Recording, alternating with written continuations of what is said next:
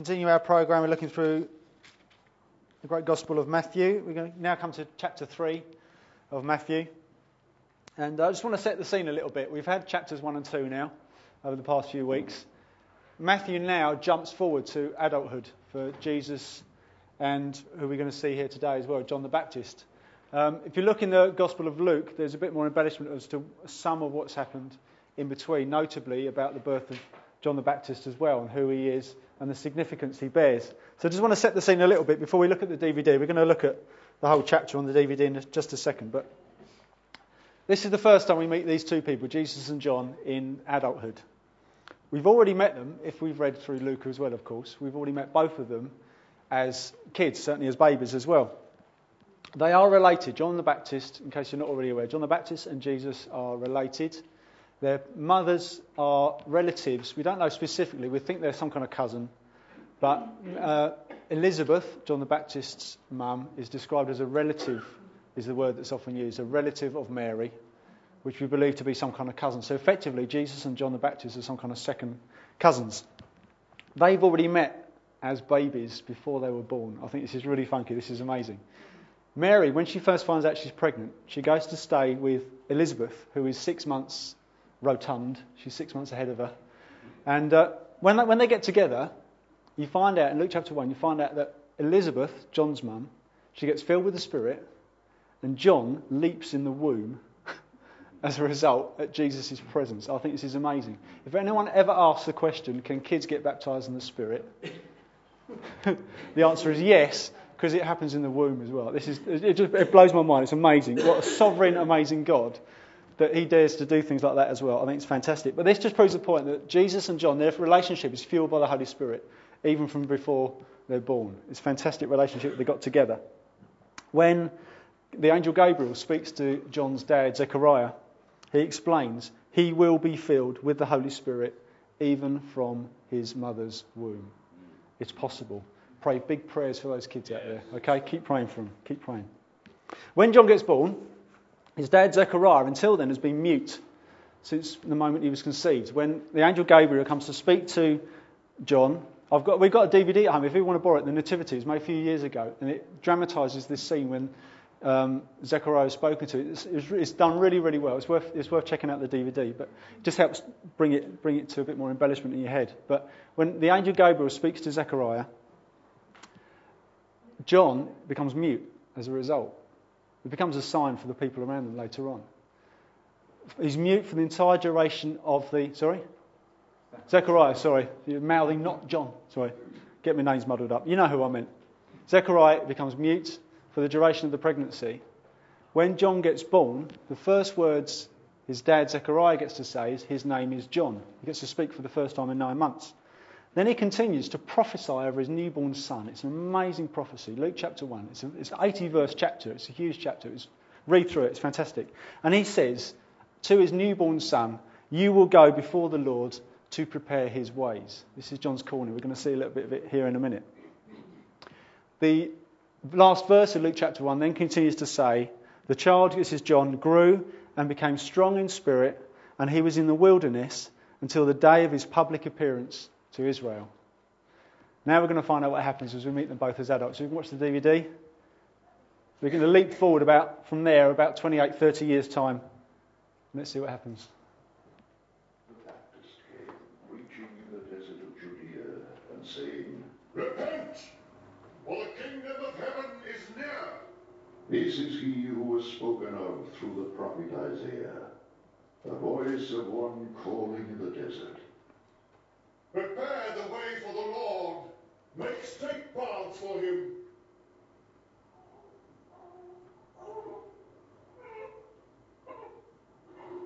John's clothes were made of camel's hair, and he had a leather belt around his waist. His food was locusts and wild honey. People went out to him from Jerusalem and all Judea, and the whole region of the Jordan. Confessing their sins, they were baptized by him in the Jordan River.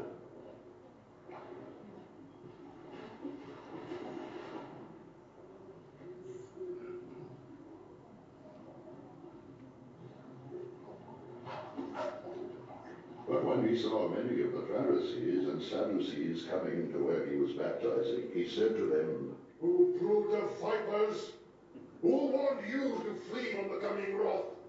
Produce fruit in keeping with repentance." Do not think you can say to yourselves, "We have Abraham as our father." I tell you that out of these stones God can raise up children for Abraham. The axe is already at the root of the trees, and every tree that does not produce good fruit will be cut down and thrown into the fire.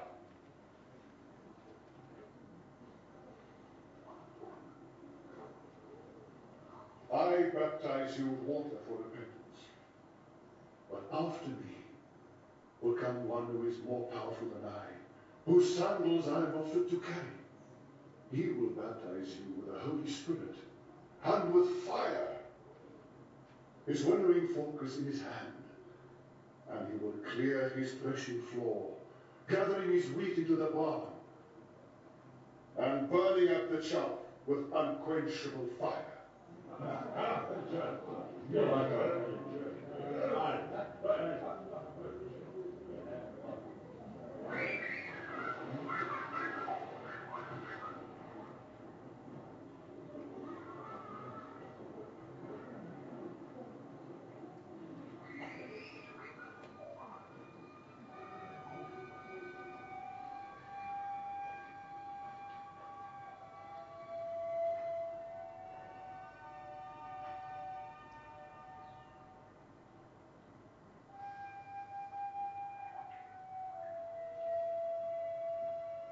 Then Jesus came from Galilee to the Jordan to be baptized by John.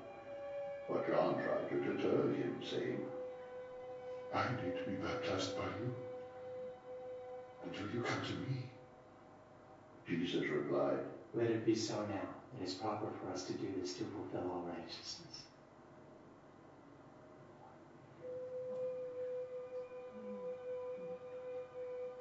Then John consented.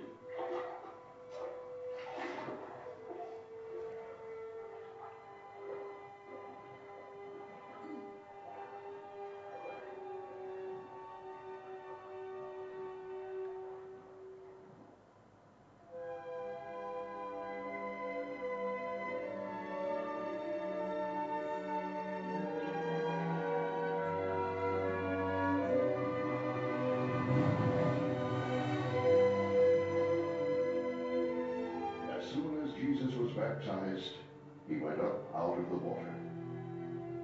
At that moment, heaven was opened, and he saw the Spirit of God descending like a dove and lighting on him.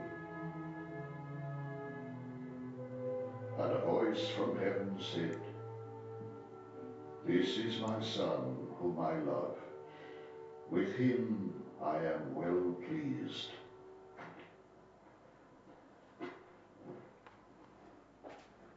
Then Jesus was led by the Spirit into the desert to be tempted by the devil. That's a preview of what's going to happen next week. Let's just pray, and then we'll dig deep.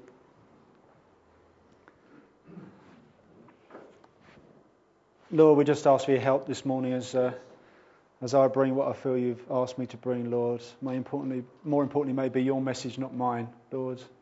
May each one of us in this room, myself included, may we hear from you by your Spirit through your word, and may we have something we can act upon, chew upon. May we go away from here different, impacted, challenged, God willing, changed as well. But Lord, speak to us, we pray. In your name. Amen.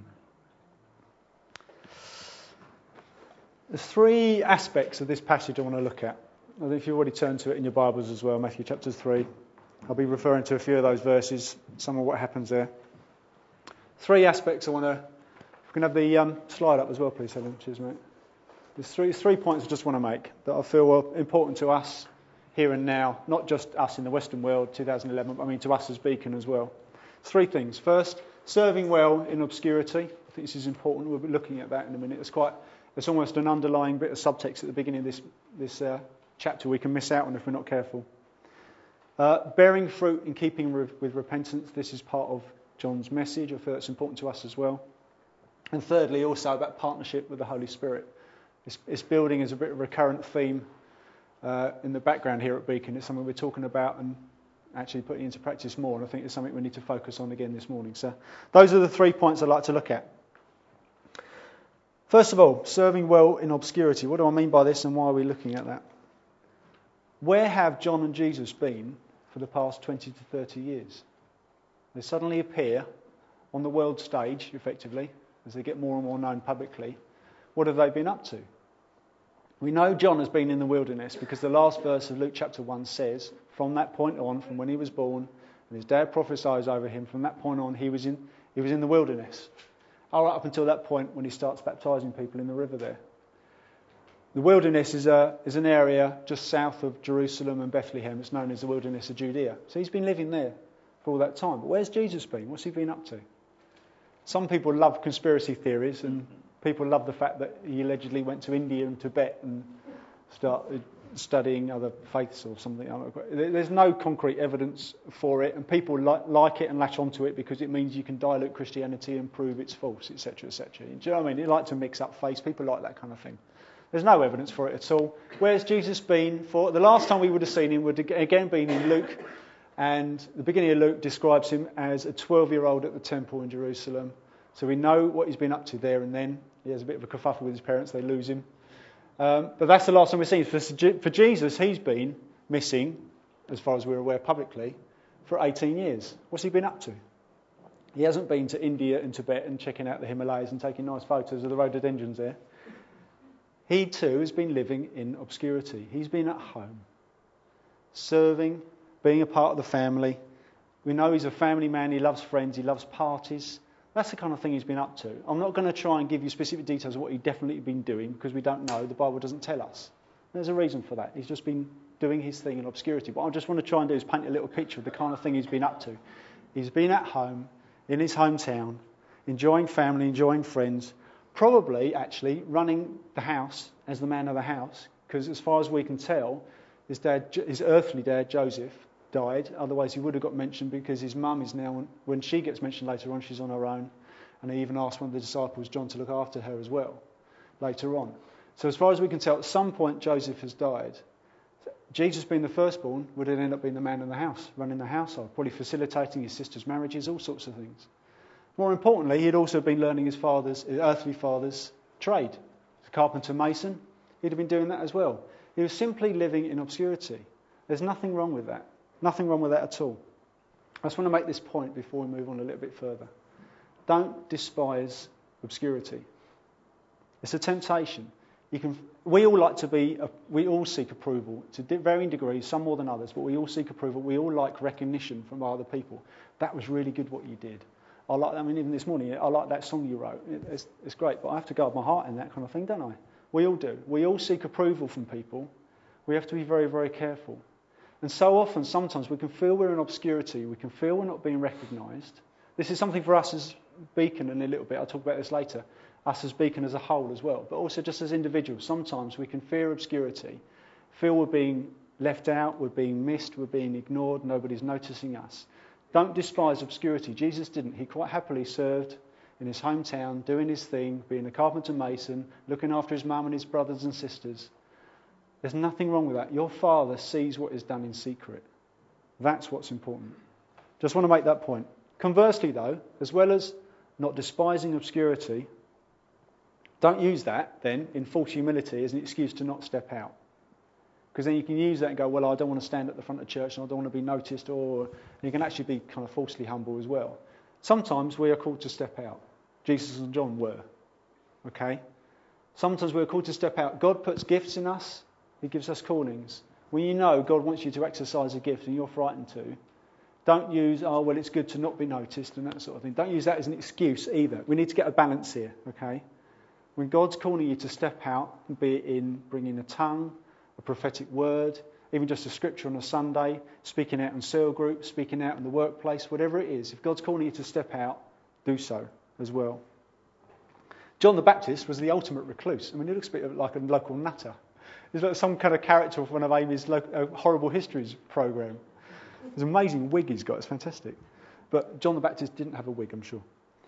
he was the ultimate recluse, but he was still called to a public ministry. There came a point when God called him out of obscurity into doing something public, which was quite massive, to be honest, for John the Baptist. He was called to herald the Messiah, to herald Jesus.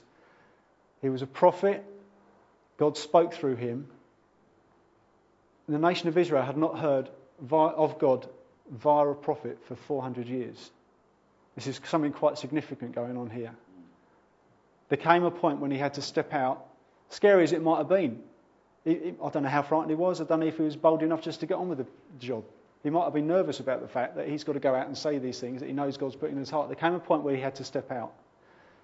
Don't despise obscurity. Don't use that as an excuse not to step out either. Neither, though, go the other way and keep asking, when will I be recognised? Guard your heart in this as well. There always needs to be a balance struck here. Just be careful. Jenny and I, one of our old pastors, some years back, he told us a story when someone had just started coming along to the church. We never knew this person. Started coming along to the church, very quickly presented our pastor with a list of all the things he's good at. Most of it was front of house stuff, to be honest. Little sirens going off. This is what I can do.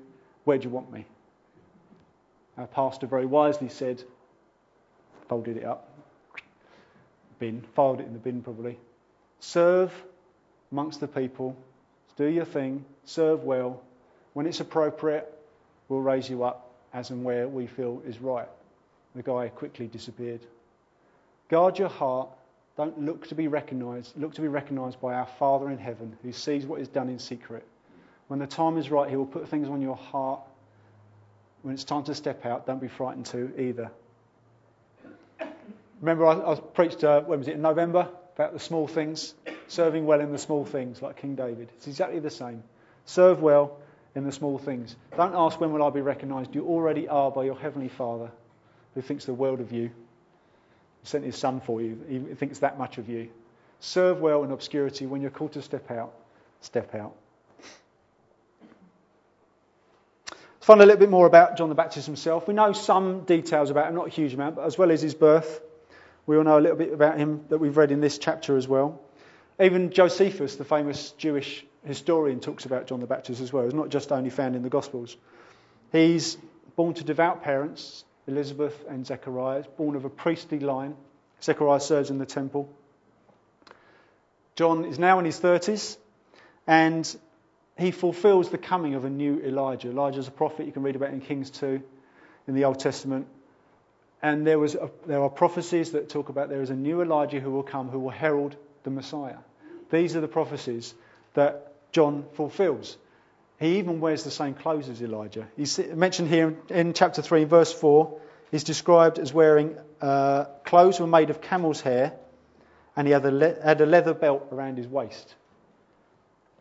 I don't know if he had anything on underneath, a decent pair of pants, I don't know. But he certainly looked a bit odd, didn't he?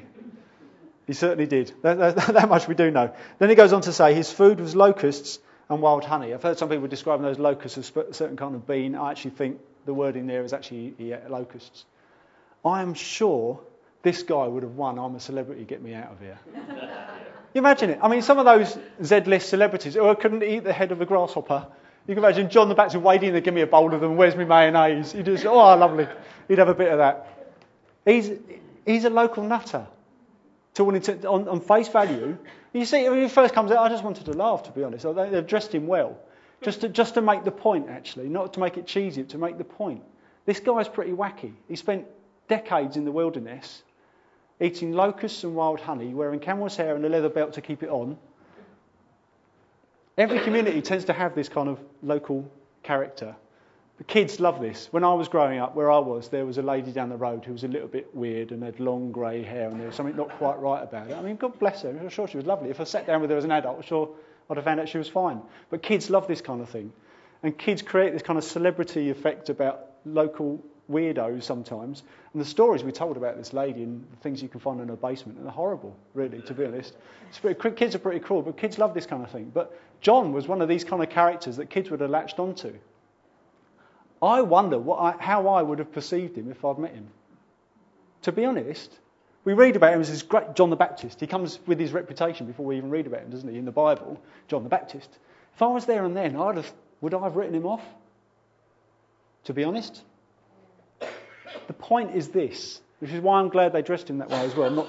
Didn't dress him in a Hollywood-style camel hair, but actually made him to look a bit weird. The point is this. His clothing and his demeanour show his single, unwavering focus and vision. He doesn't care about clothes. He doesn't care about food. God will provide that. He's got a calling to fulfil, and he's going to do it well. Always be aware of what's going on behind the scenes. For us today, this bears implications for us now. We can be so caught up with our stuff, especially in the Western world, as high cost of living is going up and wages are being frozen or going down, and we worry we can't buy enough stuff. We've still got enough stuff over here, haven't we? Flipping heck.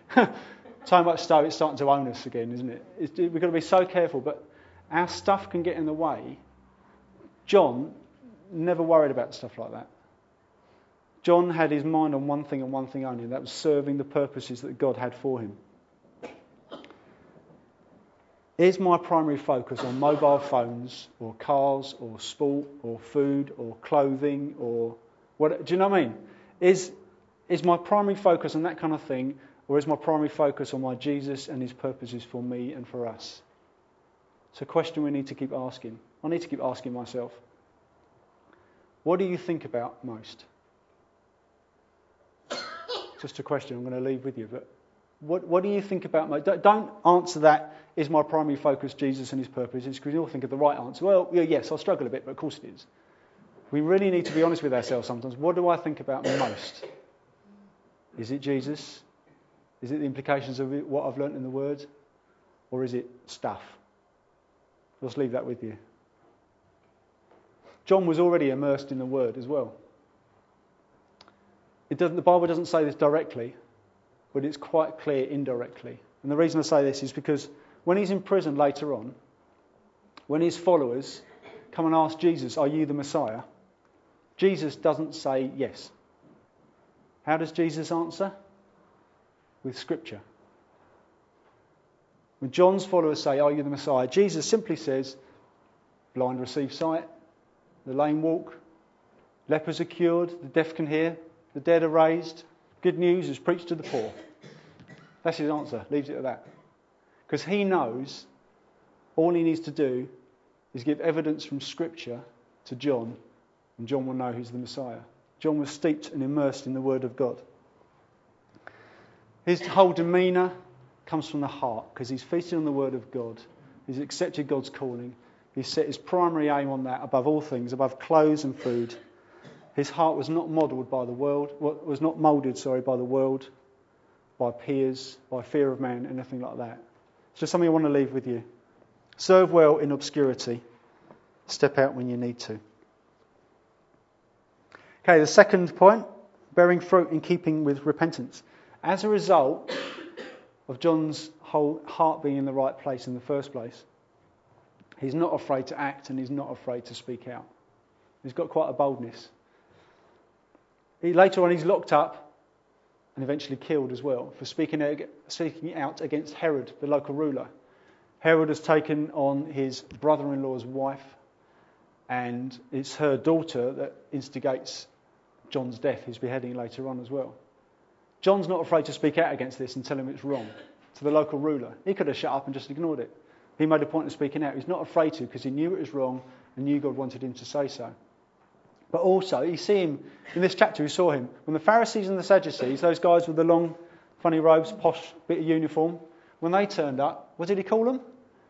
Brood of vipers. Ooh, that might not be particularly strong language in our world of lots of F's and B's, but back then that was quite full on. What he's saying to these guys who are supposed to be respected religious and political leaders, he's telling them you are sly, you creep, and you've got a deadly bite. He's not afraid to say that. These guys were self-righteous and unbelieving, and he wasn't afraid to tell them that. His message, John's message, was good news to the people. The Messiah is coming. I'm going to baptize you for repentance. This is good news. But these are warnings of judgment to the people like the Pharisees and the Sadducees who were opposing him, and their pride was getting in the way. True humility before God brings repentance and salvation, which is why these people were coming to him for baptism. There was true repentance going on in their hearts, and they knew what they needed, and they came for it. But thinking we know better than God, like the Pharisees and the Sadducees did, leads to, ultimately, that's the path to destruction. And he wasn't afraid to tell them that. He keeps saying, verse 8, he says to the people, and in fact to the Pharisees and Sadducees themselves, specifically he says, verse 8, produce fruit in keeping with repentance. He's not saying, do good things, change your ways, because that's not necessarily a change of heart, is it? He's saying, bear fruit in keeping with repentance. He's making sure they get the fact that it starts in here. When there's a heart's change, there's naturally an outward change, isn't there?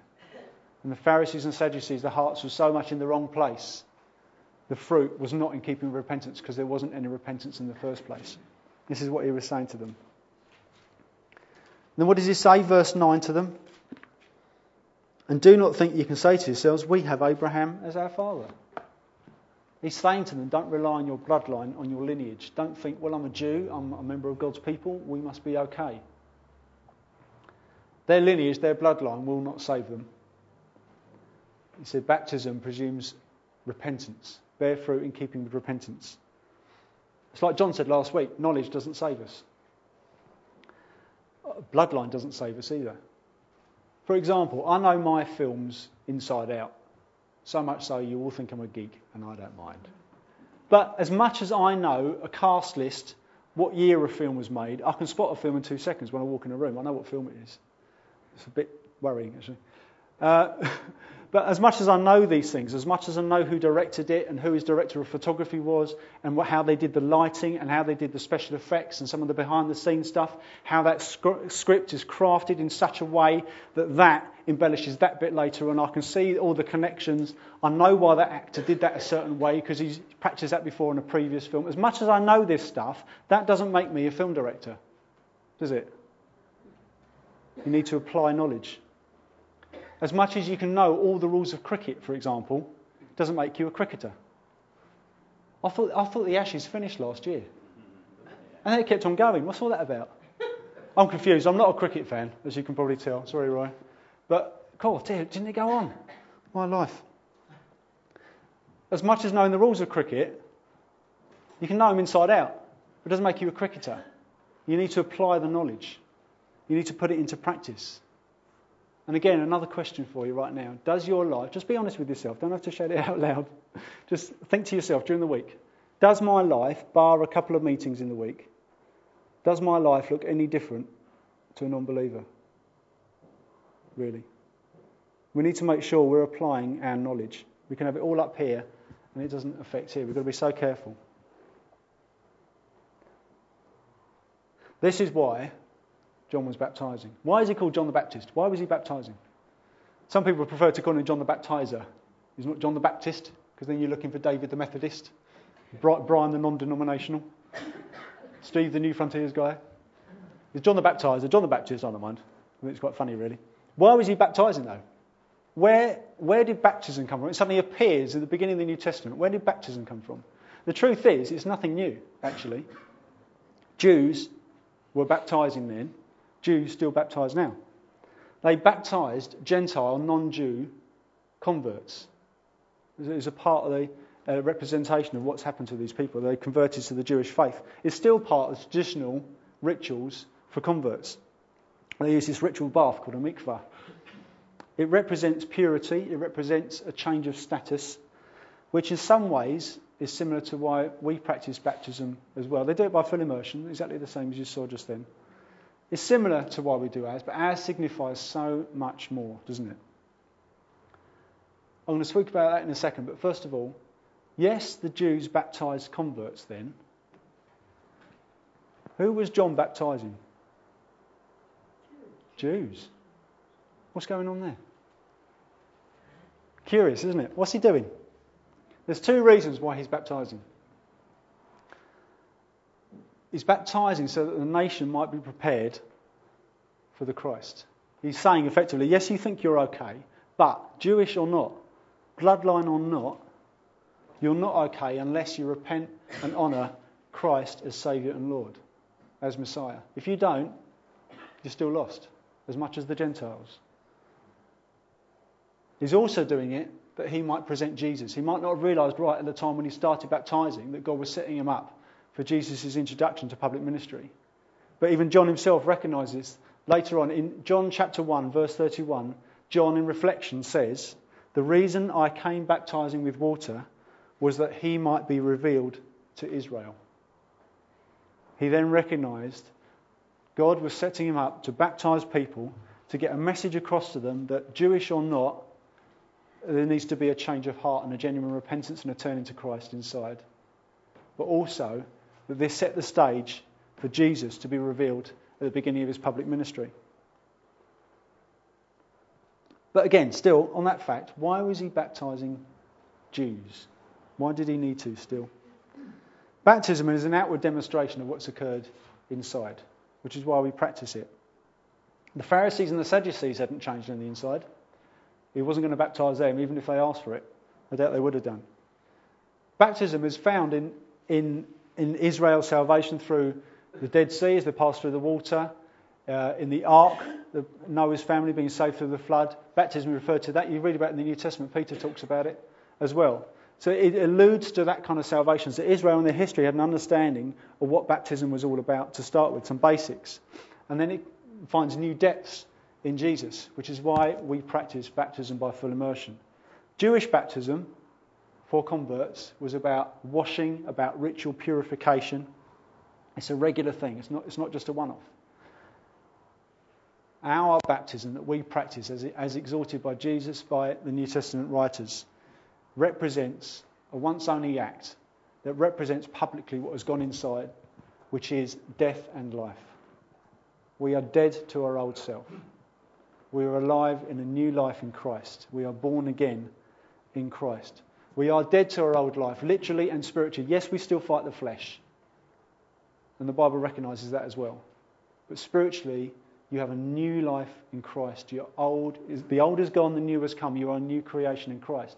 Which is why we practice baptism by full immersion. It represents, as you go under the water, represents the moment you died to your old self and you come back up out of the water, new life in Christ. That's the difference between our baptism and the Jewish baptism.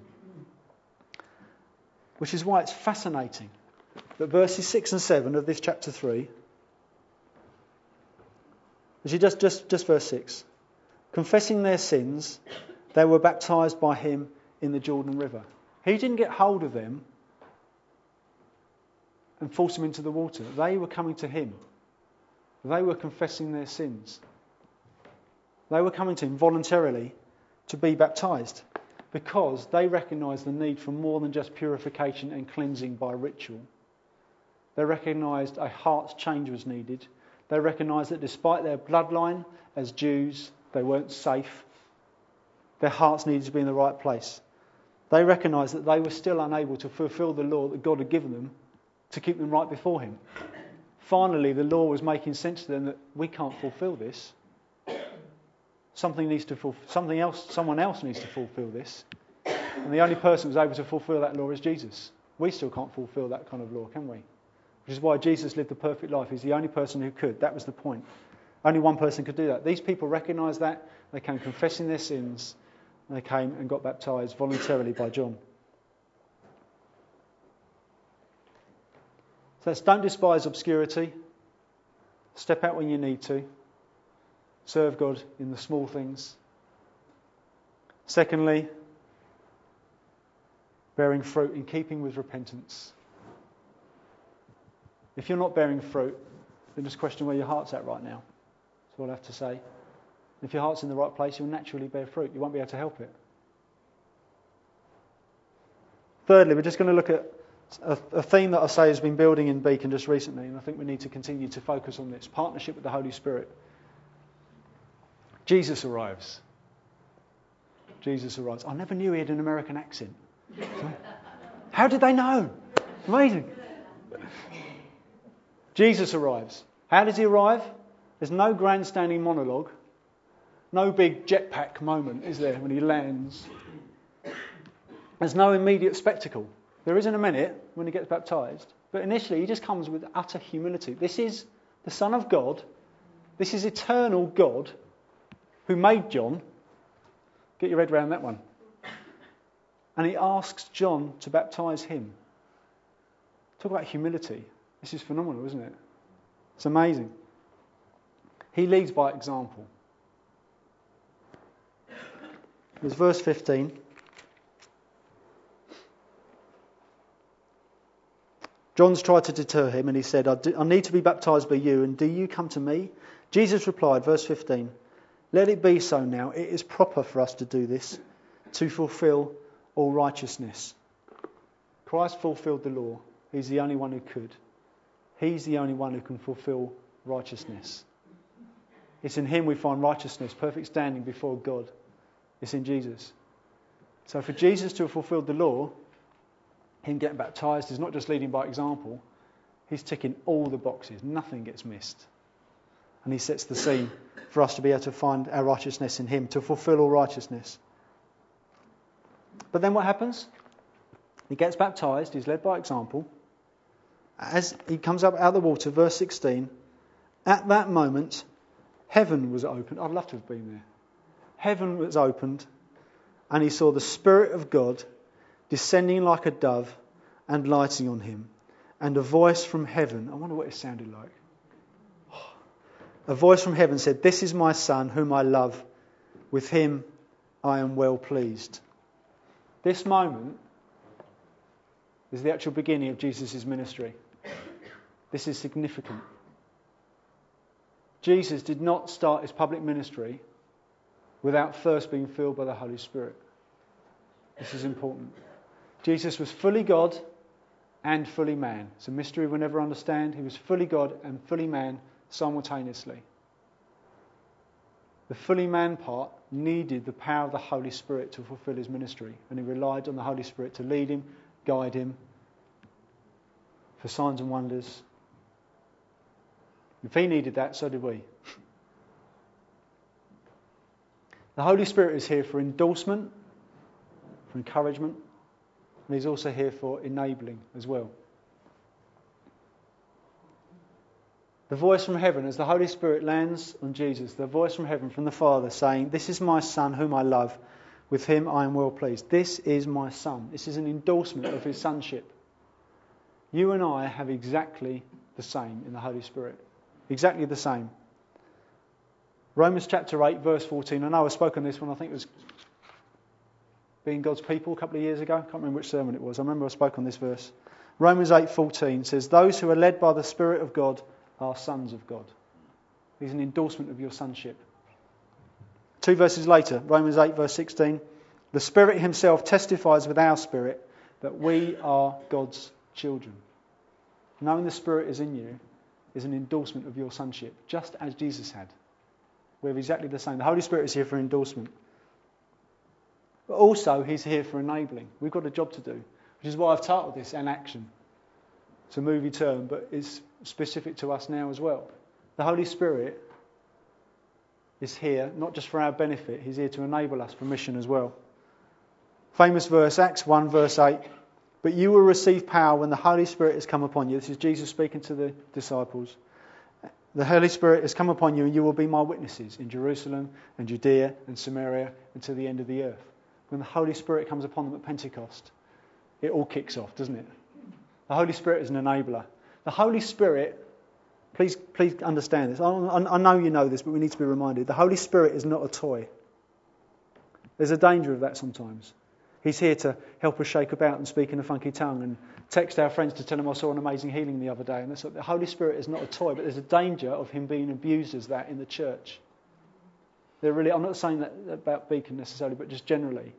There is abuse. We need to be the Holy Spirit. He is not a toy. He's the third member of the eternal Godhead, and he's here to enable us for mission. He's not just here for our benefit. There is a lateral outworking. When the Holy Spirit comes upon us, there is an evangelistic concern. In fact, Martin Lloyd-Jones, the famous preacher from last century. It is, isn't it? Martin Lloyd-Jones said this: the baptism of the Spirit shows itself primarily by giving its recipients a great evangelistic concern.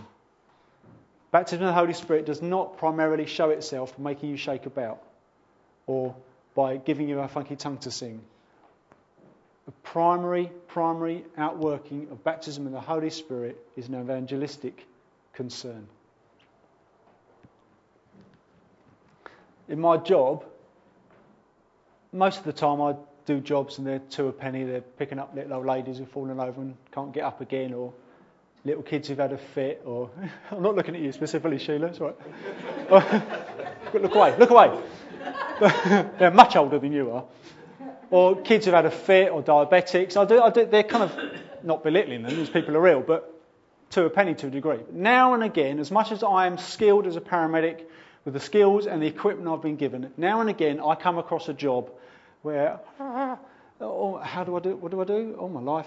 I had a guy recently who rolled down a hill inside his forklift truck and then got thrown out halfway down. Looking at his injuries, I'm looking at my crewmates and we're all going, what do we do? I don't know. Don't panic. There is nothing like the moment when the helicopter lands, the doctor jumps out and he's alongside you, you're working as a team, dealing with this patient, you feel very, very different. We want the expert by our side, don't we? What a difference it makes. In the same aspect, Julie and I have discussed the dream of climbing Mount Kilimanjaro, haven't we, at some point. I don't know if it'll ever happen, but one day, you never know. We'd like to. We'd love to. Inspired by Take That's Gary Barlow and his friends last year. We'd love to. But do you know what? We want an expert mountaineer by our side every step of the way. If we see a mountain of a task before us, we want the expert mountaineer right by us. Sometimes a mission that we know we're given, we look out across the town, across Herne Bay, let alone beyond. It feels gargantuan, doesn't it? We're 40-something people here. There's some others in other churches, at Christ Church and Baptist Church and many others as well, some great churches in town. You add us up and then compare that to 40,000 people in Herne Bay alone. It feels like a mountain of a task to get out there, preach the good news and to be Jesus. It feels huge, doesn't it? We want the expert by our side every step of the way, don't we? If you're on mission, you want the best missionary by your side. Jesus. By His Holy Spirit. Like I say, this has become a recurring theme in Beacon just over the past few months. We had a cell leaders meeting a couple of months ago where, as much as we felt training is important and we look at various aspects of cell leadership and raising up new leaders and how to deal with group dynamics and things like that, sometimes that's important, but sometimes we just needed to rest back and ask for more of the Holy Spirit, and we did so. And what a meeting, wasn't it? Finished 2 hours late. It was brilliant. God spoke to us and God dealt with us. We had words for each other. It was amazing. We're going to be doing it again at the end of this month for our next cell leaders meeting. We're going to be praying for each other and just asking to receive more of the Holy Spirit. We've been doing it increasingly in cell in general. We've been introducing it more and more on Sundays as much as possible. This needs to be part of our DNA increasingly here at Beacon. We need to never forget to keep receiving and resting in the Holy Spirit. If we've got a mountain of a task before us, we need the expert by our side. That's why Jesus received the Holy Spirit there and then before He started His 3-year ministry in the road to the cross. Because He needed the Holy Spirit. We need the Holy Spirit, don't we? Some questions just put in your head before we pray, before we finish. You may know God is calling you to action. I'm not talking about some big ministry like John the Baptist. I mean, something small maybe. You may be stepping out in a gifting that He has put on you. Speaking out when you need to speak out, when things are wrong, maybe. It could be anything. If you know God is calling you to action, what are you going to do about it? Don't hold back. What are you going to do about it? If not, don't despise where you are. Here is where we grow. We grow in the small things, then we're ready for the big things. Some ways, we were talking about this in Cell on Thursday, some ways we can sometimes feel Beacon has been a little bit forgotten. Kind of, God, where are you? We acknowledge He's here, we acknowledge He's blessing us, but we're like, God, you call us to make a difference in Herne Bay, and we feel we're so small, and we can feel so inadequate sometimes. God, where are you? We want your sovereign move, because it's always down to his sovereign move at the end of the day. Thank God it's not down to us working hard, because we knacker ourselves out and prove the point it's not about us. It's God's sovereign move. But we keep asking, Lord, and I believe it's coming. I believe it's coming. Don't feel forgotten, because we haven't been. God's on our case here. Okay? Absolutely. But this is where we are prepared for when it happens. I don't want to be caught on the back foot when God makes his move and go, come on in. As much as I'll ever won't be ready, I want to be ready. Does that make sense? This is where we learn. Don't despise where we are right now. This is where a couple of people have had words from me over the past couple of years regarding Beacon about the phrase fit for service. This is something we need to keep praying into, that we are fit for service. That we are, as much as we are able to, it's not all about us, it's all about him, but as much as we're able to be ready. Don't despise the small things and where we are. When he makes his move, I want to be as ready as I'll ever be. And that starts here, doesn't it? Boy, do we need the Holy Spirit. Let's pray.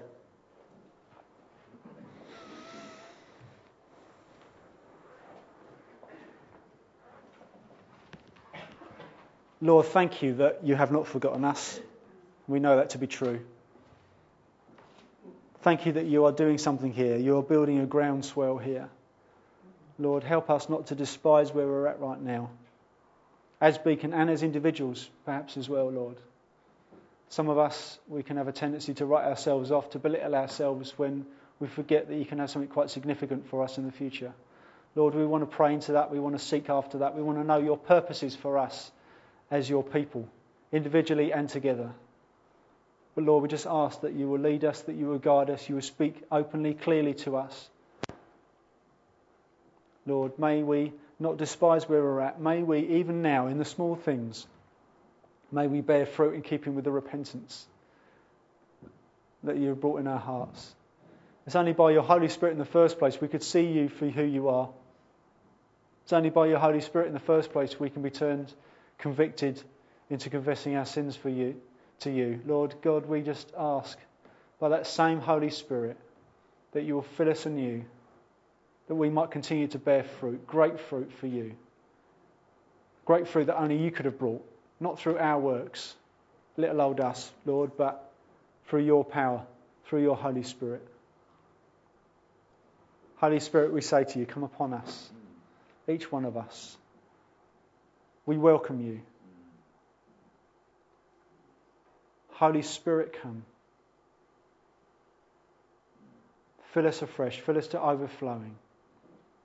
That we can't help sharing the good news of Christ. That we can't help being Jesus for the world around us.